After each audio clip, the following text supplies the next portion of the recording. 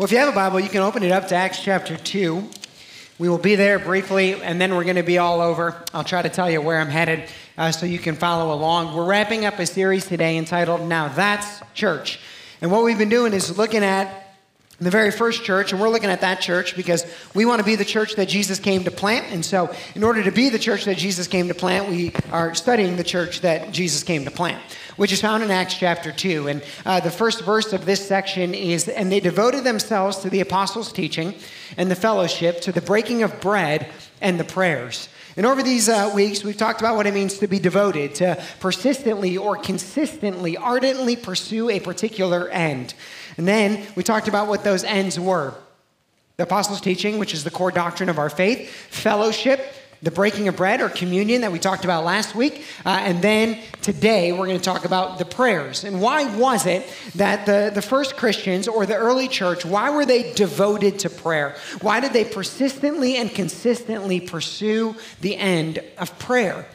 Many sermons, of course, have been preached on prayer. You've probably heard many of them. I've preached a bunch of them. In fact, last year I preached, I think it was like 8 or 9 weeks. It ended up being on prayer. And today, I don't want to teach on, well, what is prayer or how do I pray? What's the right posture for prayer? When should I pray? Today, I want to preach on one question. What does prayer do? What does prayer do? And it is the answer to this question that I believe is why the disciples were so devoted to prayer. They, of course, learned how to pray from Jesus. They saw Christ model prayer. And then the first church was very devoted, individually and corporately, to prayer. And so I want to answer the question this morning, what does prayer do? I'm going to answer it with 2 answers. And the first one is more individual. The second one is more corporate. You could apply either one to both of those settings. But I think generally speaking, the first one more individual, the second one more corporate. What does prayer do? The first thing that prayer does is it develops intimacy with God. We see this in Jesus' opening prayer, or in his great prayer, where he was teaching the disciples, this is how you should pray. Remember, they asked him, Jesus, we see you praying all the time. Will you teach us how to pray? And so in Matthew 6, if you have a Bible, you can open it up over to Matthew chapter 6, and that, of course, is where it is recorded, what we know as the Lord's Prayer. I'll flip over there. And a couple, I guess it was 18 months ago or so now, when I preached all those sermons on prayer, I said this, that prayer rips. Now, some of you might remember that. And the RIPS stood for prayer is relational, prayer is internal, prayer is persistent, and prayer is spirit-filled. And the I in RIPS is internal. And that is what I'm talking about here, that intimacy with God that internal prayer does. And unless we do the hard work of internal prayer, we will never arrive at the place of sanctification or spiritual growth that God wants us to achieve. Said another way, prayer helps develop our intimacy with God. Well, how so? Well, in Matthew chapter 6, Jesus teaches us to pray like this. He says after the introduction, which is the R part of prayer rips, the relational side, he gets into this. He says in verse 11 of Matthew 6, give us this day our daily bread. And briefly this morning, I want to walk you through here before I hop into my second point, the nature of this internal prayer. And you might ask, well, how often am I supposed to do this kind of prayer? Well, I'll tell you this, I have to do this every day. I can't not do it every day. I need to do it every day. I need this sanctifying prayer life that helps root out what is wrong in me and replace it with what is good in him. And so here he says, give us this day our daily bread. And this first idea in sanctifying prayer is contentment. Contentment. Or said another way, rest. This is when you wake up or maybe when you go to bed or whenever it is that you pray and you just sense there's something kind of hanging over you or there's something unsettled inside of you. In Psalm 131, David prayed it this way, I've calmed and quieted my soul. The great Psalm 23 says that the Lord is my shepherd, I shall not want. In the New Testament, Paul says, don't worry about anything. Instead, pray about everything. Give us this day our daily bread is the way Jesus says it. Be content. Come to rest. And so the first hard work of internal prayer is, God, what is unsettling me? What's over top right now? What am I worried about? What is causing me all this anxiousness? What am I afraid of? What's keeping me up at night? What seems to be dictating my total mood or my perspective right now? Give me my daily bread. Help me to know, Lord, you're taking care of me. Help me to come to a place of rest. And this is the first part of that internal prayer. And you begin to identify what that might be or who that might be that is causing that unsettling. And you try to arrive at knowing that God takes care of his children. In the very next line, Jesus tells us where to go next. He says, and forgive us our debts as we also have forgiven our debtors. This is the gospel. We are forgiven, and then we can forgive others, and we forgive others as Christ has forgiven us, not how they have treated us.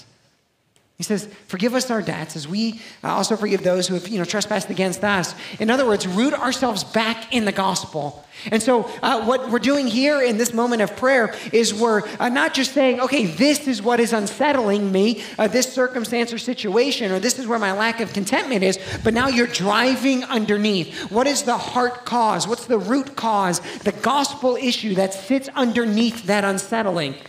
It is in this part of prayer where you're going to start hearing some of the familiar words like pride or anger or jealousy, selfishness, whatever else it might be. And these are the things that are typically underneath that which is unsettling us. And in this part of prayer where we're rooting ourselves back in the gospel, this might come to be. And we look in, we go, yes, it is really pride or it really is selfishness that is driving this particular unsettling. And so if I really want to see it fixed, it's not just about praying about the unsettling or praying that the circumstance might change. It's praying that the gospel might be deeper in me and root out this sinful root. And so we pray through that.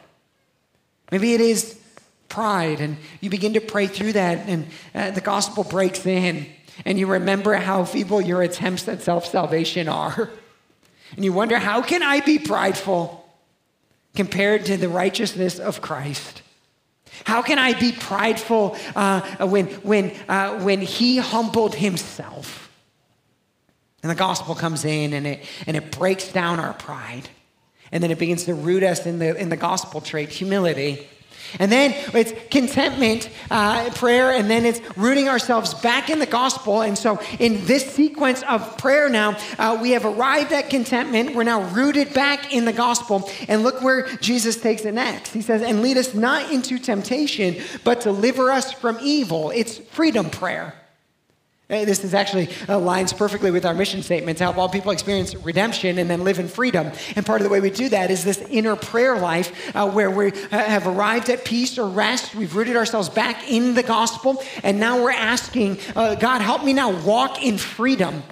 Walk in freedom. The weight of that thing and the destructive nature of this sin, help me to now run away from it, to not go back into it, to have strength over the temptation, to no longer return to that place of sin, but to walk in the freedom and the beauty of the gospel.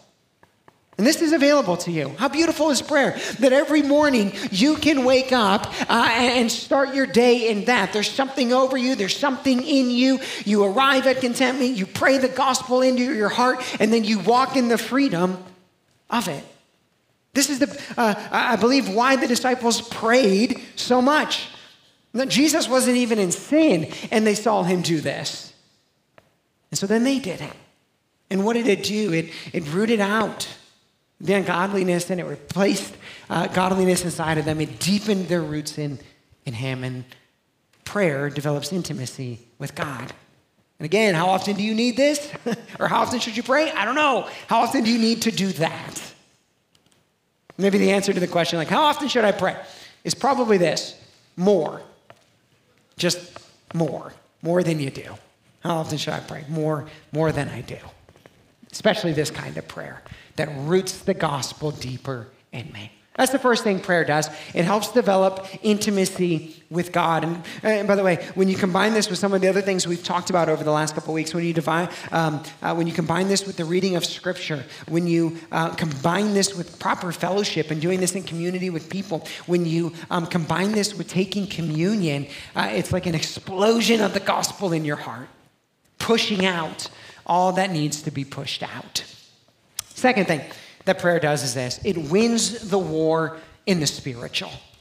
Some of you, you've been around long enough, so you've heard me use this phrase before. And the idea here of winning the war in the spiritual, it's typically, I would say we assign this to more of the idea of corporate prayer. And I'm going to talk a little bit here about corporate prayer, but it is also applicable in individual or, like smaller group, like you and your spouse or whatever type of prayer. But the idea here that prayer wins the war in the spiritual is first that there's a battle going on in the spiritual. Second, then, that the practical tactics and methods of the world will not win the battle in the spiritual. Let me say this another way. That there are things that can happen in the practical. There are things that can happen in what we can see or what we want to see happen that will not happen until there is a war won in the spiritual realm. Jesus says it this way. He says, whatever you loose on earth, I will loose in heaven. Whatever you bind in earth, I will bind in heaven. That there are ways that God wants to move that will not happen, whether that's individually or for you, until they are prayed into existence. And so there is a battle that is won. And some of us, we are fighting spiritual battles with practical weapons, and you will lose. You will lose. I'll show you some verses that back this up, but I want to just set up the general idea. Let me give you a phrase here, and we'll keep going back to this phrase throughout our time. Prayer is the power to change the unchangeable, reveal the unseeable, usher in the unimaginable, and provide trust in the unknowable. That's prayer. It does all of those things.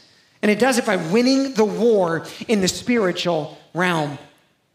I want to walk through each of those things one by one because I would suggest that in your individual life and in our church, in our culture, in our society right now, that prayer needs to do all four of those things. It needs to change the unchangeable, reveal the unseeable. How does it go about doing this? Let's look at the first one. Prayer changes the unchangeable. Let me flip over to 2 Corinthians chapter 10. These are some famous verses, but they're worth revisiting this morning. 2 Corinthians 10, 3 and 4. For though we walk in the flesh, and the word flesh here, it's not like the sinful carnal flesh that sometimes we think of. Instead, this is more like we walk in the practical or we walk in the physical. For though we walk in the practical or the flesh, we are not waging war according to the flesh. For the weapons of our warfare are not of the flesh, but have divine power to destroy strongholds. Let me read it again. For though we walk in the physical, we are not waging war according to the physical. For the weapons of our warfare are not of the physical nature, but they have divine power to destroy strongholds. What are those? Prayer. That's the weapon for the Christian. That's the weapon for the church. It is prayer, the weapon that can destroy the stronghold. And there exists in our lives right now, in our families, and in our culture, strongholds. And think of a stronghold. A stronghold is the enemy's best attempt at defense. It's the one thing that isn't supposed to be to change. It's supposed to be the stronghold. It's where they put all of their attention, their focus, their strength right there. It's the pivot point. And when the stronghold is destroyed, then victory can be won right on the other side of that for the aggressor. In other words, that thing is not supposed to change. But what changes or what destroys the stronghold? Prayer changes the unchangeable. And perhaps you have been trying every tactic, every method, every method to try to get something to shift in your life or into the life of somebody you love. We could even look out at our culture right now, and there could be so many earthly tactics and earthly methods that we think, oh, this will change it. Oh, this will shift it. Those practical methods might be used at one point, but until there is a war won in the spiritual, they will be feeble. They will not destroy the stronghold. It is prayer that changes the unchangeable. And so is there a stronghold in your life? Pray. Is there a stronghold in someone in your family? Pray. Is there a stronghold that you see right now that exists in the world that you want destroyed? Pray. We can look in the Old Testament story of the children of Israel told throughout the book of Esther as one picture of this. In the story, at the beginning of the story, there's an evil man named Haman, and what he does is he kind of tricks the king into signing an irreversible edict into law that will destroy the Jewish people. And it'll do that by the whole nation, and all of the other nations can take up arms against them and slaughter them. And the way the rules were written, if the king signed it, it was irreversible. And so this was set into motion. And one individual, a guy by the name of Mordecai, he hears of this. And so he goes to the person who has the greatest ability to help. It's a woman who's the queen married to the king. Her name is Esther. And he approaches Esther and says, this edict has been signed, you need to do something. And really their best chance is for Esther to go talk to the king and to get him to either change his mind, which he really can't even do, but he can sign another law that will help them defend themselves.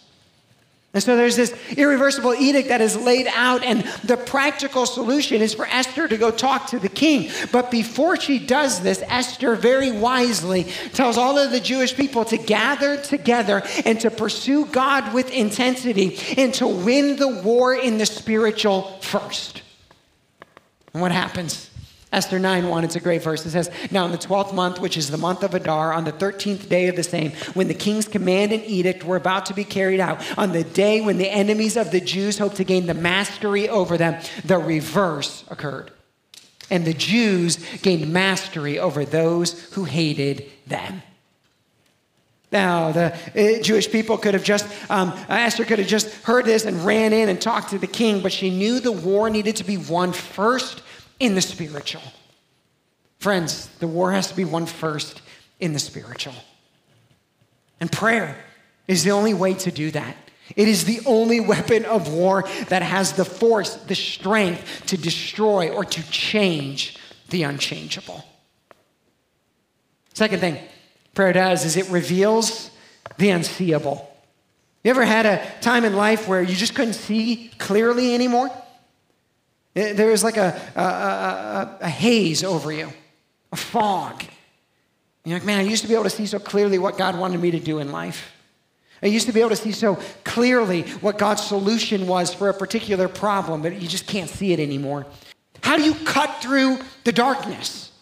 Ephesians chapter 6 tells us that prayer reveals the unseeable. For we do not wrestle against flesh and blood, but against the rulers, against the authorities, against the cosmic powers over this present darkness, against the spiritual forces of evil in the heavenly places. Oh, and this verse right here is as relevant today as the day that it was written. That we can wrestle in the flesh.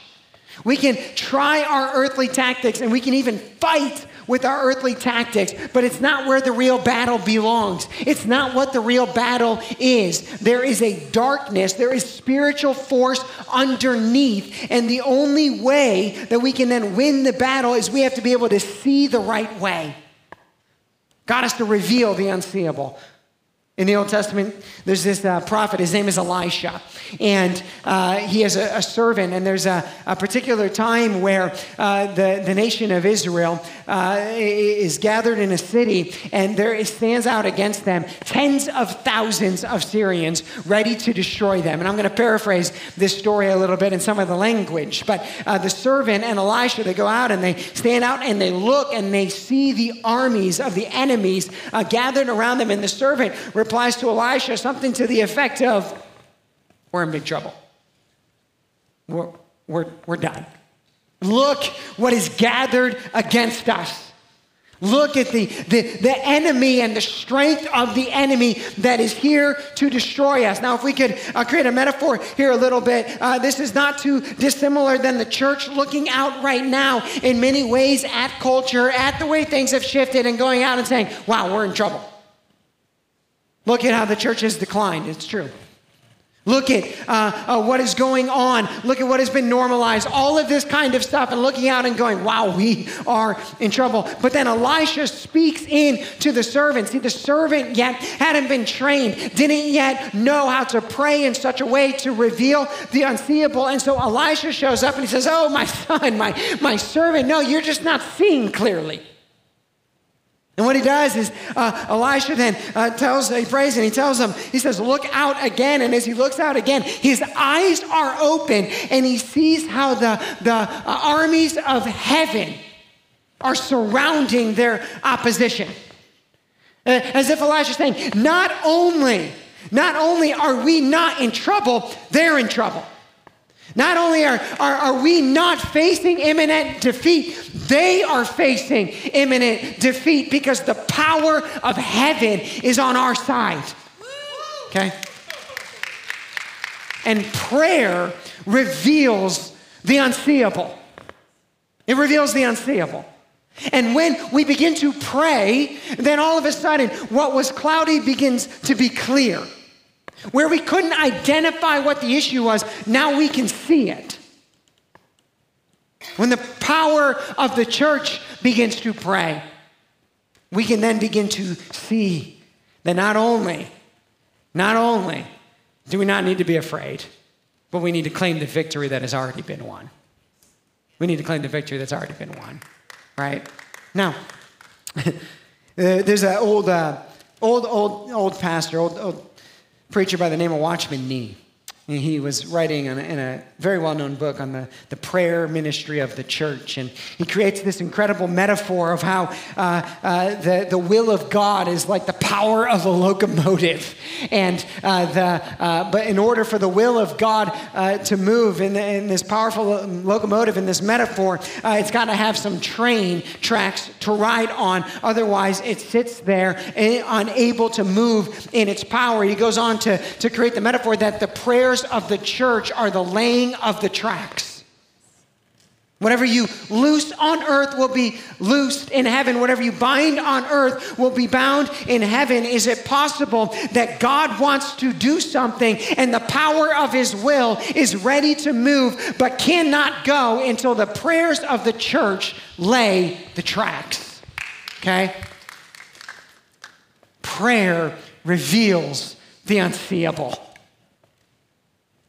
Paul, in his letter to the Colossians, begins to write how he prays that the eyes of our hearts would be enlightened. In other words, he's saying, Paul is saying, even his desperate plea of the advancement of the gospel, his desperate plea that people would understand the love of God, that you can't even understand that, you can't even see that until your eyes of your heart are enlightened. And so in part, we pray for each other that we would all begin to see that in the midst of this present darkness, there is a battle going on, and prayer is the power to change the unchangeable and reveal the unseeable. And it is the praying church that allows this to begin to happen. Third thing then that prayer does is it ushers in the unimaginable. It ushers in the unimaginable. Let me read Ephesians chapter 3. For this reason, Paul says, I bow my knees before the Father, a posture of prayer, from whom every family in heaven and on earth is named, that according to the riches of his glory, he may grant you to be strengthened with power through his Spirit in your inner being. Where does that power come from? Through that inner work of prayer that we talked about earlier. So that Christ may dwell in your heart through faith, in your hearts through faith, that you, being rooted and grounded in love, may have the strength to comprehend with all the saints what is the breadth and length and height and depth. I love that he uses that idea. You have to be strong enough to understand the breadth and length and height and depth, and to know the love of Christ that surpasses knowledge, that you may be filled with all the fullness of God. He's saying it's going to take a strength. That's why that internal prayer, that individual prayer is so important, because as you're praying and as I'm praying and as the gospel is getting more deeply rooted inside of us, it builds up our capacity and our ability to understand the fullness of the strength of God. And then when we combine with others who are also understanding the fullness of the love of God, look what happens. He says, now to him who is able to do far more abundantly, another translation says more than we ask or imagine. Now to him who is able to do far more abundantly than all that we ask or think, according to the power at work within us, to him be glory in the church and in Christ Jesus throughout all generations, forever and ever. Amen. Paul's amening himself. He's not even done writing. He's like, I'm just going to throw one in there. Exclamation point. Paul says, as you do the hard work of internal prayer, what it's doing is it's building your capacity to understand the love and the fullness and the power of God. And what you're doing in those moments is you're allowing Christ to dwell in your heart more richly. And then when the church comes together and begins to pray in such a way that brings the will of God into existence, he says what will happen is more than you could ask or think or imagine. That prayer can usher in the unimaginable. Why did the first church pray? Why did the early disciples pray? I think they prayed as much as they did and they were devoted to it because they simply believed the words of Jesus. They believed his words. What words? John 14. Let's look at those. They believed in what prayer did. And because they believed in what prayer did, they probably thought to themselves, what better thing do we have to do than to pray? John 14, 12 through 14. Truly, truly, I say to you, whoever believes in me will also do the works that I do, and greater works than these will he do, because I am going to the Father. Whatever you ask in my name, this I will do, that the Father may be glorified in the Son. If you ask me anything in my name, I'll do it. The disciples, I think, were just bold enough or close enough to Christ to believe the words that he said. And their natural response then was, we should probably pray. And then they did see prayer do what? Usher in the unimaginable. There was one moment where they were praying in a house, and actually it says a building, and as they were praying in the building, the entirety of it was shaken. There was other moments where they were passing around, in essence, a tissue. And as the tissue was getting passed around, everybody wasn't catching the germs and getting sick. As the tissue was getting passed around, anyone who touched the tissue was healed. There was another moment where the apostle was walking, and as he was walking, wherever his shadow would hit, those people, if the shadow hit them, were healed. That is the unimaginable. That you could pass around a Kleenex and people would be healed. Imagine, if you could, the disciples sitting in the room praying. What were they doing before Pentecost? They were praying, and they're sitting in there, and you go and you talk to them. You say, "Hey, Peter, I know there's only 120 of you right now. There's 120 of you here right now, but I want to tell you about something, and it's going to seem unimaginable to you because up until this point, not a single person has really converted. But the Holy Spirit is going to hit tomorrow. Peter, you're going to stand up, you're going to preach, and then over the next couple of weeks, what is now 120 is going to be thousands, and it's going to spread around the world." And what preceded that? Prayer. Prayer ushers in the unimaginable. It changes the unchangeable, destroying the stronghold. It reveals the unseeable, where you now get clarity on how to act, where the darkness is lifted and light breaks in, and then it ushers in the unimaginable. A couple of years ago now, as a church, some of you will remember the story, but quite frankly, most of you will not, because most of you were not a part of the church back then. It was summer of 2019, and we had been praying, as we always had been as a church, about what was the future of the church. And it did seem back then that there was kind of like a stronghold that was present, and we would make a little bit of progress and then kind of come back and this and that. And we were still probably in that stage of like long-term sustainability, and we were working working through it. And one of the things we wanted to transition into was a permanent location. And so one day I stood up in front of the church. There was, I think, 165 adults in the auditorium. And this was at the movie theater. And I looked down and I said, hey, we've been praying. And there's some land. And we want to purchase this land. It's 2 acres. We're going to build a 10,000 square foot building. And we think this is the next step for us as a church. And guess what? The whole congregation, except for like 2 people, like responded and said, yes, that's it. And it's like, okay, so we're going to keep praying, but practically what needs to happen? I said, well, we need to, our budget needs to grow by about 30% or so, but we have a good trend, and I think we can get there by the end of the year, and then we can start breaking ground and moving in this direction. This was in June of 2019. The next week, our second top giver lost his job. The third week, or the next week after that, our third giver, right, left the church over a doctrinal dispute. So we went from needing to grow 30% to shrinking by 15% in about a week. Now, this is one of those moments where you go, okay, this is either the enemy trenching in and saying, you're not moving moving further. And sometimes we think that. But you know what it really was? It was God saying, this isn't my plan. This isn't my plan.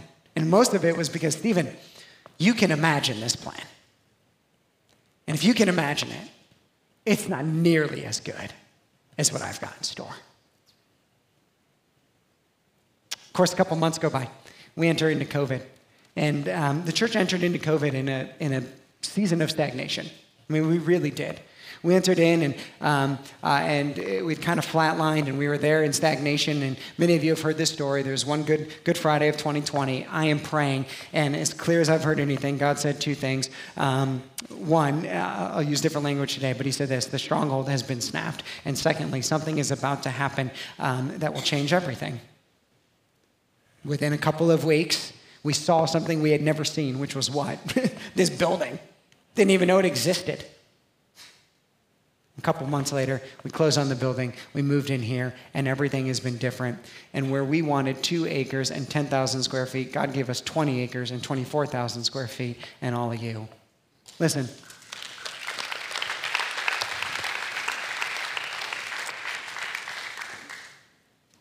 Now, what do you do in 2017, in 2018, and 2019?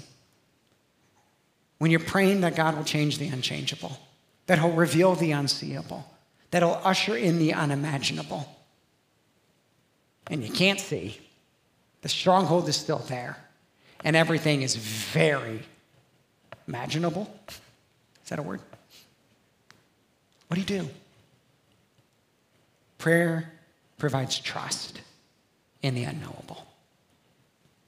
Isaiah 26:3-4, you keep him in perfect peace, whose mind is stayed on you because he trusts in you. Trust in the Lord your God, for he is an everlasting rock.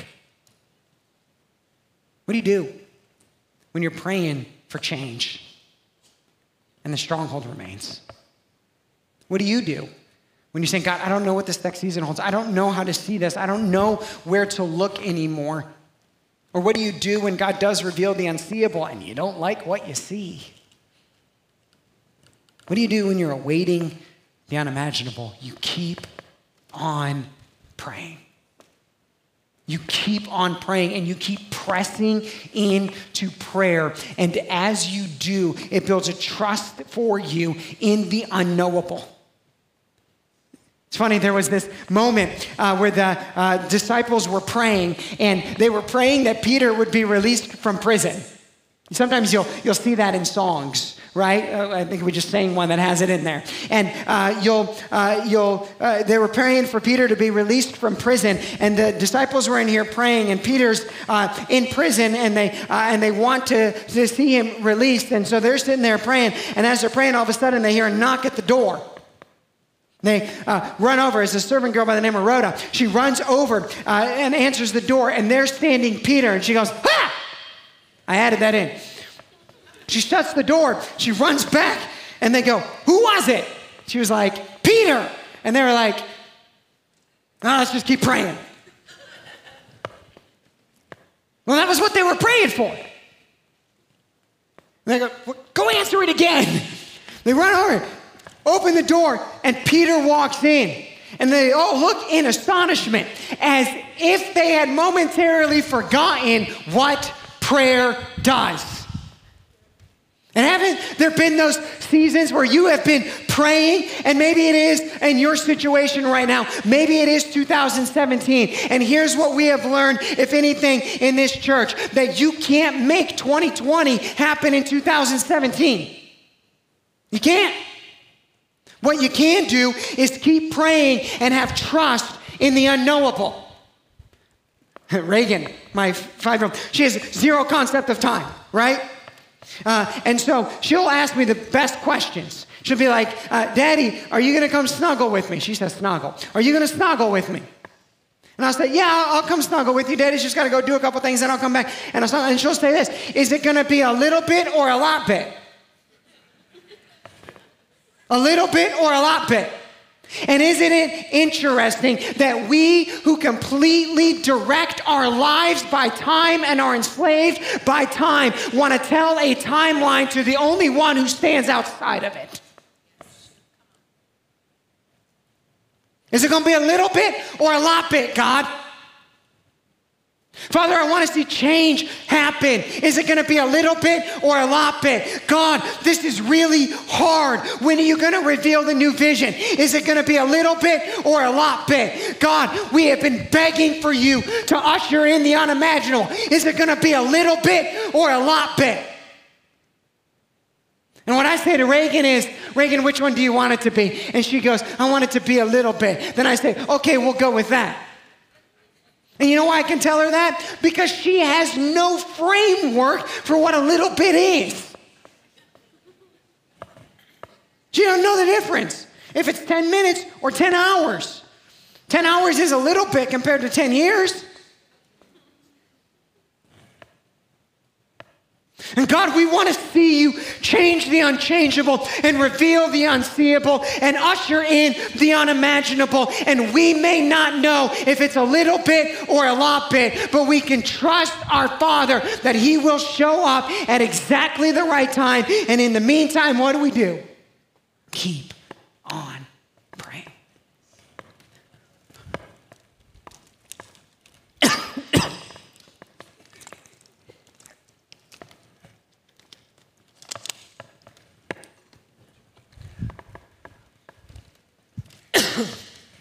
I'm going to need some more.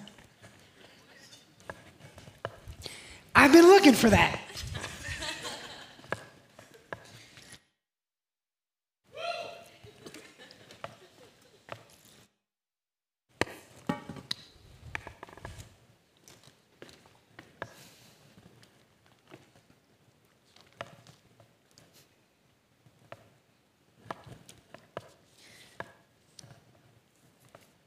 Well, Stephen, I don't have time to pray.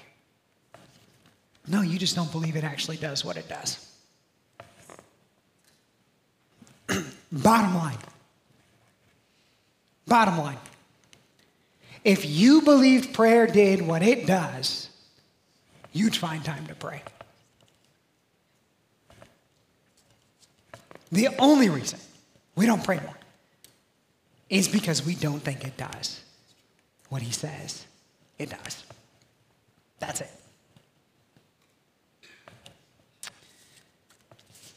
Let me end with a story after I drink some more water.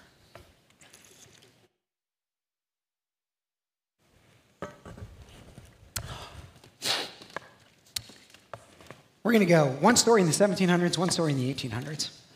I'm going old school. 1700s, famous preacher Jonathan Edwards, looking out at the nation, seeing it in disarray, gets a letter in the mail. And it's a pastor in Scotland. Pastor says he's felt the urgent need to call pastors to pray. And so Edwards gets this letter and he begins to read through it, and it compels him so much that he writes another letter that actually gets so long he turns it into a book. This was the title of the book. A humble attempt to promote explicit agreement and visible union of all God's people and extraordinary prayer for the revival of religion and advancement of Christ's kingdom on earth, pursuant to scripture, promises, and prophecies. That is a book title. Nowadays, it'd be like prayer.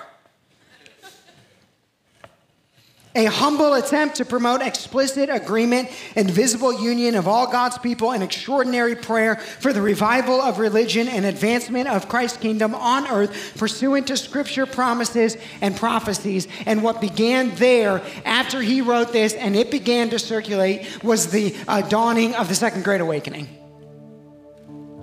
60 years later, the effects of the Second Great Awakening had begun to diminish again. And as they had begun to diminish again, and people began to feel it and to look out and to say, what is going on? What is happening in our world?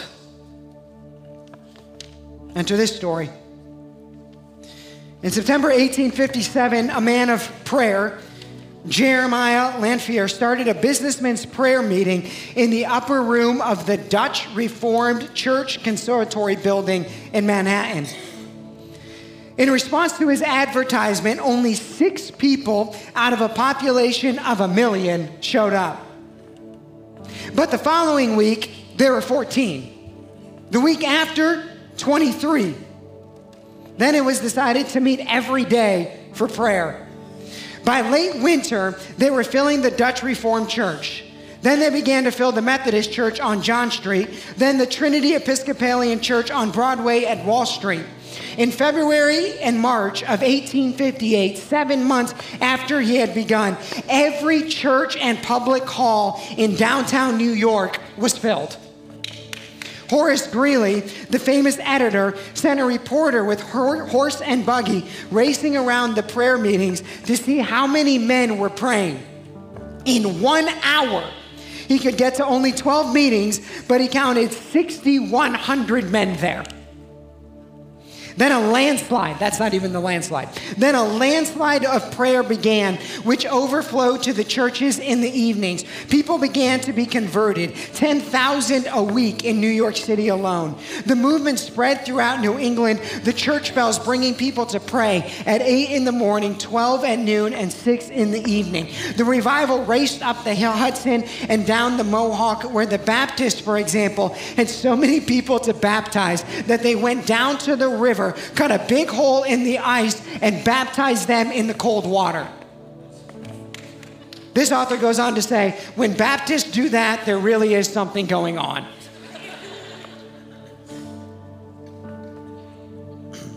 When the revival reached Chicago, a young shoe salesman went to the superintendent of the Plymouth Congregational Church and asked if he might teach Sunday school. The superintendent said, "I'm sorry, young fellow. I have 16 teachers too many, but I'll put you on the waiting list." The young man insisted, "I want to do something now." He said, "Well, start a class." "Well, how do I start a class?" He said, "Get some boys off the street, but don't bring them here. Have them go out into the country. And after a month, you'll have control of them. So bring them in. That will be your class." So he took them to the beach on Lake Michigan, and he taught them Bible verses and Bible games. Then he took them to the Plymouth Congregational Church. The name of that young man was Dwight L. Moody, and that was the beginning of a ministry that lasted 40 years. Trinity Episcopal Church in Chicago had 120 members in 1857 and 1,400 in 1860. That was typical of the churches. More than 1 million people were converted to God in 1 year out of a population of 30 million. Then that same revival jumped the Atlantic, appeared in Ulster, Scotland, and Wales, then England, parts of Europe, South Africa, and South India, anywhere there was an evangelical cause. It sent mission pioneers to many countries. Effects were felt for 40 years. Having begun in a movement of prayer, it was sustained by a movement of prayer. We should pray more. We should pray more. Prayer develops intimacy with God. Prayer wins the war in the spiritual by changing the unchangeable, revealing the unseeable, ushering in the unimaginable, and providing trust in the unknowable. We should pray more.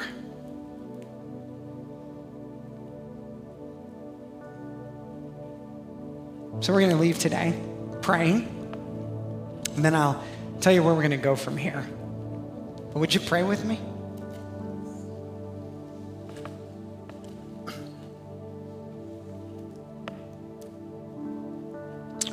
Father, I imagine that the picture we see of the disciples on the night of your betrayal is a picture of your church, which would rather be asleep than pray, which would rather see only what we want to see instead of having the eyes of our hearts enlightened. But Father, we flip to the other side and we see the power of the church in Acts, motivated not by the negativity that they saw in culture, but instead pushed by how the gospel had transformed them. And so, Father, may our response be a response not simply motivated by fear, but may it be a response of love. A response that is so overcome by how the gospel has won us that we would desire it so deeply for the people around us. Desire it so deeply and believing it so firmly that we would actually believe like the first church did in what prayer does. And Father, we can only ask and plead and beg and be faithful in prayer, to trust you in the unknowable, and to begin to ask you then to do all that we have talked about. So Father, before we leave today, we pause in a moment of prayer. And whether we need the unchangeable change or the unseeable seen, or we're still longing for the unimaginable, or we just need a little trust in the unknowable, would you speak it into our hearts right now as we begin to pray? Thank you so much for joining us today. If you'd like to take a next step with Redemption Church, visit us online at experienceredemption.com/connectcard. You can also give online to support the work of Redemption Church. To explore your giving options, visit experienceredemption.com/giveonline. We hope that the message you heard today encouraged you. See you again soon.